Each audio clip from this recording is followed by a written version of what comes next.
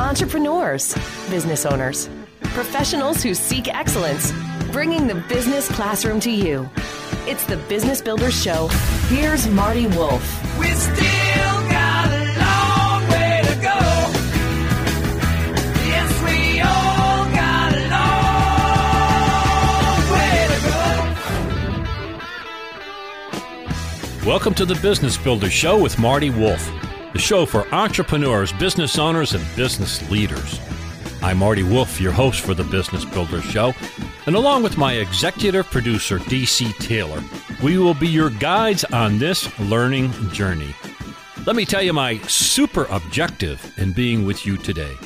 I want to enthusiastically share stories and information to inspire leaders, that's you, by the way, so you can inspire others.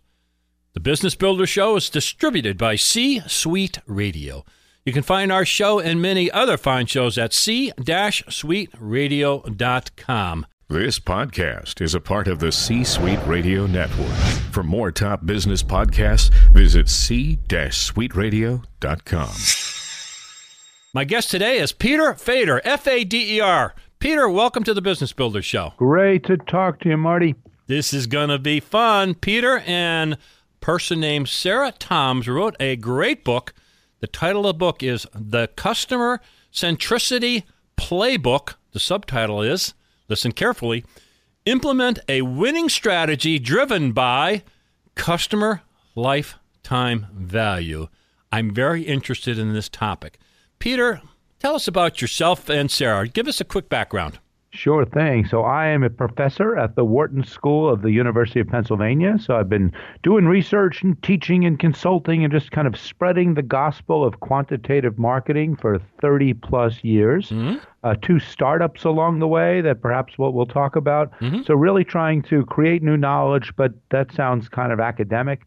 Going out there and actually changing practices to leverage that knowledge. That's me. Yeah. And then it's too bad that Sarah can't be with us this morning, but she's a colleague. She runs a new group here called Wharton Interactive. We build a lot of simulations that we use in our classrooms, and there's a lot of external demand for them. So creating simulations and other kinds of interactive learning exercises. She's the founder and executive director of that. And how did this academic and this kind of well-accomplished practitioner come together? Well, we'll talk about all that. Yeah, there we go. So the book is The Customer Centricity Playbook. So let's talk about your work, discuss your work. And you wrote a previous book on this basic title, Customer Centricity. So how did your work and your previous book really prepare you to write this one? I actually have to go a step further back than that. I have to talk just in a non-technical way about a lot of the academic research that I do. So I build these predictive models. It's my job to figure out who's going to do what when and for how long and for how much money. So if we can anticipate what the future is going to look like for a given customer or a set of customers, we can make better decisions. And it turns out there's some very regular patterns about customer acquisition, customer retention, customer development. Sometimes the standard myths that we have about customers aren't true. So it's kind of my job to kind of lay out the truth and then say, what's a strategy that would best capitalize on it? So I wrote my first book back in 2012 to do just that, to kind of, again, in very general terms, identify this notion of a customer-centric strategy, that not all customers are created equal, and if we can figure out who the right ones are and kind of find ways to enhance their value and find more like them, that we'll make more money than if we obsess over the product. You challenge a lot of assumptions in the book. We'll get through some of them today. Matter of fact, I already told you before we went on the air that the book challenged me in the sense that I couldn't go through this quickly.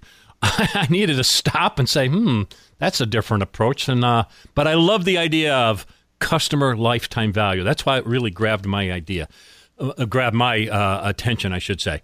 So you open the book in the introduction talking about the global gaming giant Electronic Arts.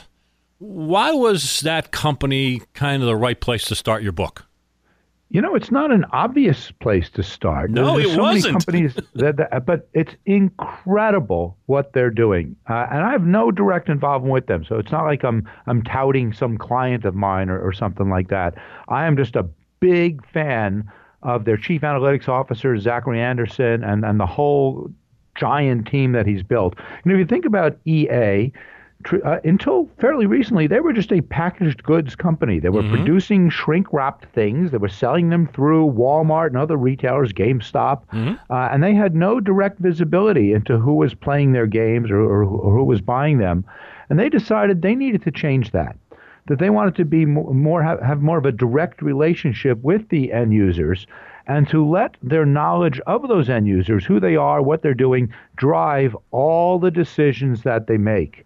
So they've really transformed themselves to be able to now not only tag and track who's doing what when and for how much money, but to really truly have that drive, what kind of games they're developed, what kind of ads they're going to come up with, what kinds of people do they want to hire, knowledge of the customers, and in particular, knowledge of customer lifetime value is now so central across the organization, not just to marketing, that they don't make any kind of decision, any kind of strategic decision, without thinking about which customers are going to be affected and how much financial value are they going to create or potentially destroy by taking on those tactics. I loved it. You really grabbed me in that introduction. I loved the whole the book title. You had my attention, but you really grabbed me for the rest of the book, hearing that story. Again, the book is the Customer Centricity Playbook. We have Peter Fader, F-A-D-E-R, with us, and he is the co-author along with Sarah Toms. So maybe we should back up a little bit more, Peter. Maybe we should define what you mean by customer centricity. Yes, indeed. So I have to admit, it's a really bad choice of words on my part. Okay. Explain then. Explain. Because too many people hear that and they say, oh, yes. We are centered around the customer. The customer is at the heart of everything we do. We're only as good as our least happy customer. And I'm saying, no, that's wrong. That's not it. Yeah. It's almost polar opposite. Here's the point. Customers are vastly different from each other. This is one of the things that we've learned. There's tremendous variability across them. So it's our job to figure out who the right customers are. So, in fact, if you look at the original book, the subtitle of it was Focus on the Right Customers for Strategic Advantage. Yeah. So you got this wide variety of customers. Who are the ones that we want to be centered around? We can't be centered around everybody because they're so different from each other. And our ability to serve each and every one of them on a one-to-one level, that's just ridiculous. You can't do that. And so we got to figure who the right customers are, the ones who will be most valuable to us, and find ways to build the right kinds of relationships, offer the right kinds of products, be responsive to their needs and concerns, and find more like them. So it's the idea of picking and choosing. And not to say we're ever going to get rid of customers. I'm not interested in firing, but of treating some better than others. That's the really bold part. Yeah, and you did a great job. And again, I was going to ask you that question. Does that mean we ignore the lower half of our customer base? No, and you explain in the book. So I'm glad you made that clear. So you have, I guess, in the context of defining who those quote-unquote right customers are, You talk about customer goodness. Customer goodness. Tell me about that. Sure. So look, some customers are just born better than others. And what does that mean? It means they're going to stay longer. It means they're going to buy more. It means that when they buy more, they're going to spend a little bit more. They're going to buy things on full margin, not just when it's on Black Friday sale. They're going to be advocates for your company and your brand. They're going to refer a lot of customers and tend to refer good customers. So if we can figure out who those just right customers are, then we get this wonderful virtuous cycle of good things that happen. And too many companies, everyone aspires to have customers like that, but too many companies go at it the wrong way. They say, let's bring in as many customers as we can as cheaply as possible, and then we will educate them to become good.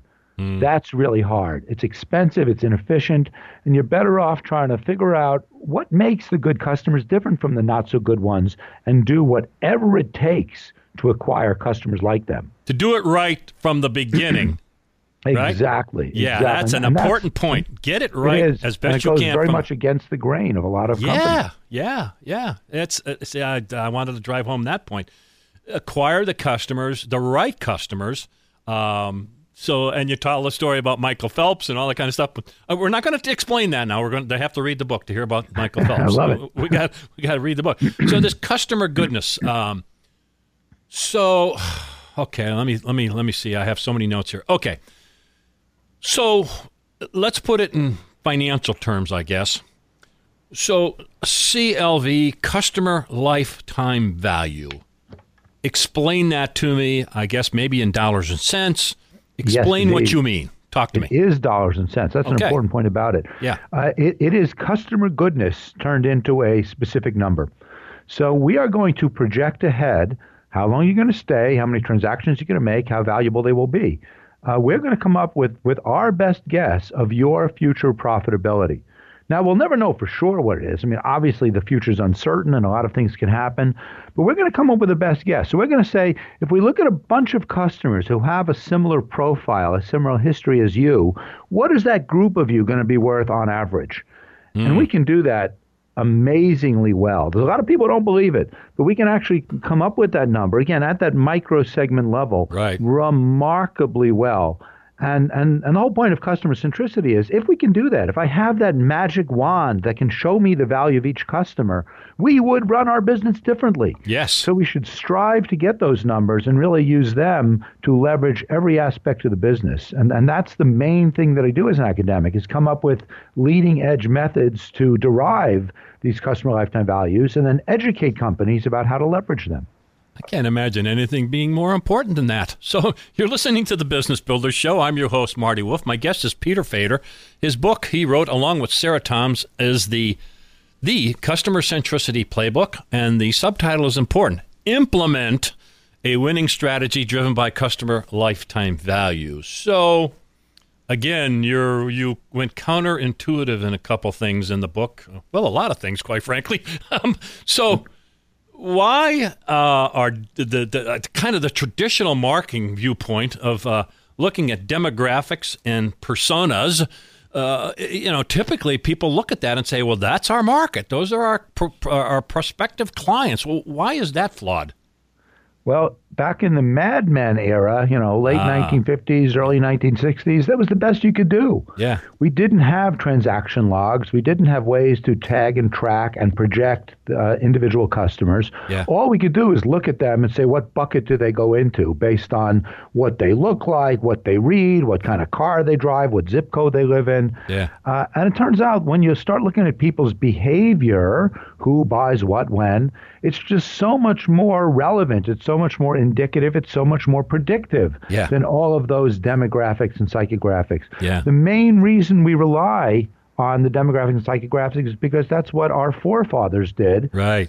We can do better than that. We have the ability to do that tagging and tracking. We can get good data. We can project things like customer lifetime value.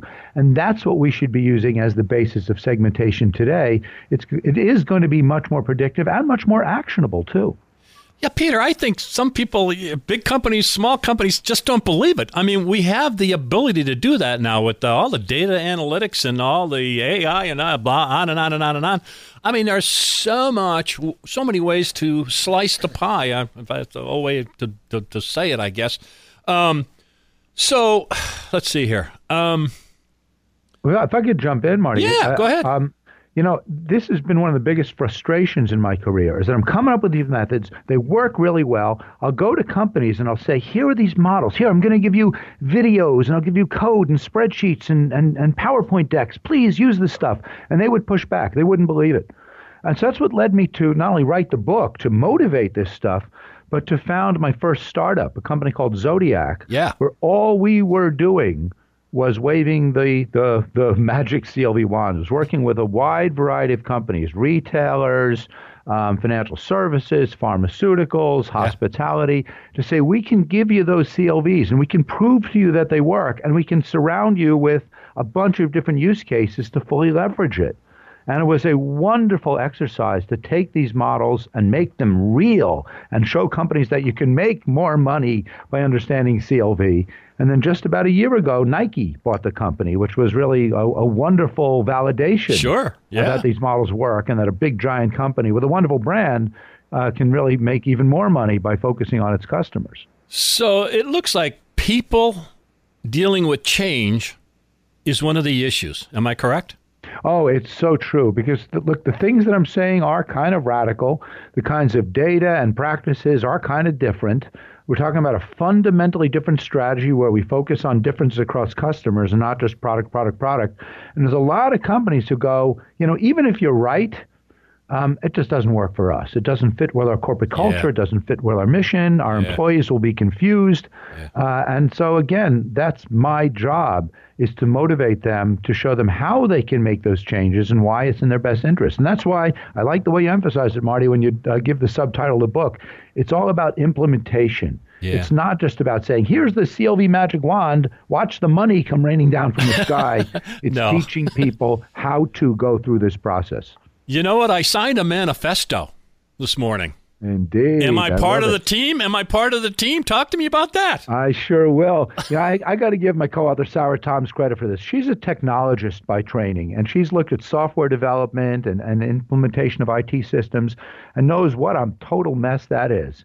And so one of the things that really changed her life, as it has for many people in the technology space, is the Agile Manifesto that a bunch of developers came together with back in 2001, and it really brought kind of commonality and process and efficiency to the software and technology world. And what we're trying to do is to replicate that model with the Customer Centricity Manifesto. Let's come up with a core set of principles that all of us should agree on. And if we can get those out there and then the kind of day-to-day practices associated with them, we can make this happen. So I give Sarah all the credit in the world.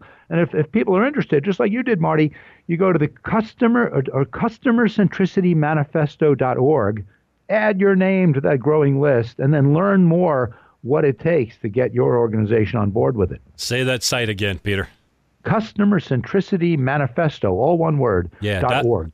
.org. I suggest the people who listen to this show, for the most part, are small to mid-sized businesses, but we have several large companies, and we have universities listening to this, in addition to Wharton. I have several friends at Penn and Wharton, and hopefully they'll listen to this.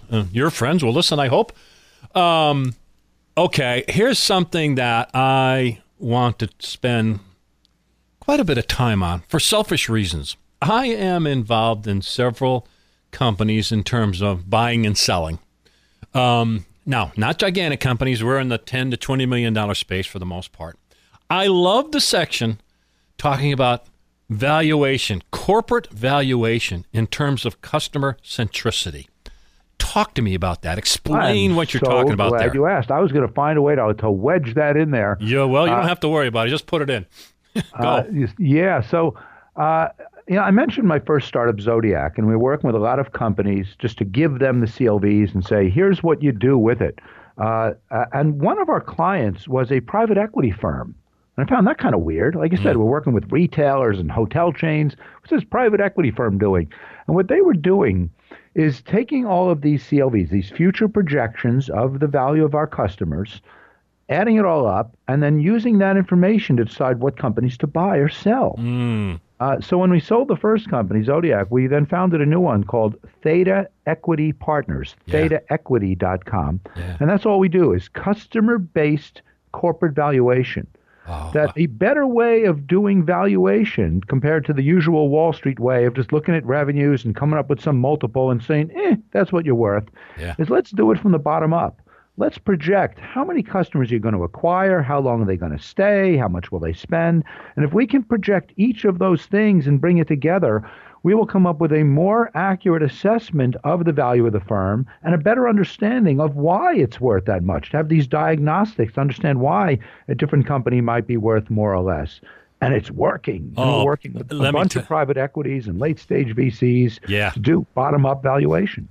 And Peter, you already know this. There's big and small companies. That's going to sound revolutionary too. You know, I've been in them. You've been in them. To even look at this is so critical. So this whole concept, the customer centricity, your playbook, and the whole idea of customer lifetime value, looking at it as part of the valuation of an organization. If I can say this, that kicked ass, Peter. I just like that. The whole thing kicked ass, but really great. Excuse my choice of words. So, boy, we could go on and on and on. So Peter Fader and Sarah Toms, the Customer Centricity Playbook. How do you want people, in addition to the manifesto, would you like people to connect with you, Peter? Well, I've mentioned lots of different ways. First of all, big user of Twitter, so Fader P on Twitter. Yep. Love to link in with people and keep the conversation going there. Yep. I mentioned my new startup, ThetaEquity.com. Lots of interesting content posted there. And of course, buy the book. Buy the book. And then send me an email. I'm so pleased to hear your reactions to it, Marty, how deeply engaged you are. That means a lot to me. And we really are trying to start a revolution here.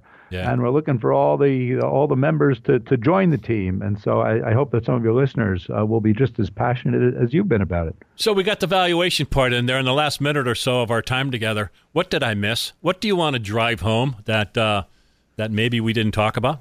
Well, as we move from just standard marketing tactics to overall corporate valuation, it brings up a really important point.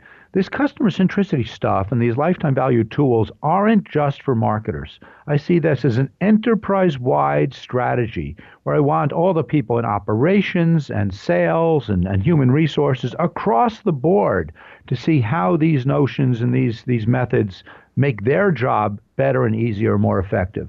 So it's not just some flavor of the month marketing thing. Yeah. It's a top-down. I want CEOs to fully understand this idea instead of just saying, it's just those crazy kids in marketing doing their thing again. And so that's, again, one of the things that Sarah and I have been trying to emphasize, and we really want to make these ideas very broadly appealing. Well, you've done a good job on this show. So Peter Fader has been my guest. Book is The Customer Centricity Playbook. Implement a winning strategy driven by customer lifetime value. If you're a CEO of any size company, if you're involved in marketing in any way, if you're in technology in any way, you got to read this book. Peter Fader, thank you so much for being part of the Business Builders Show. Marty Wolf, great talking to you. Keep up the good work. Thank you for listening to the Business Builders Show with Marty Wolf. Reminding you to find all our shows and many other great shows on C-Suite Radio. That's c-suiteradio.com. On behalf of myself, Marty Wolf, your host, and DC Taylor, my executive producer, thank you for listening to the Business Builders Show, but stay tuned for information on how you can become part of the C-Suite Network. Bringing the business classroom to you. It's the Business Builders Show with Marty Wolf. As a loyal fan of this C-Suite Radio show, we've got an unbelievable offer for you. Listeners to the Business Builders Show get 50% off a C-Suite Network membership. The C-Suite Network will help you become the most strategic person in the room. You'll have access to top-notch benefits and networking, all helping you get the most out of your position. Take advantage of this limited-time offer today. Learn more about the C-Suite Network membership at c-suitenetwork.com/CSR. Again, that's 50% off a C-Suite Network membership at c-suitenetwork.com/CSR.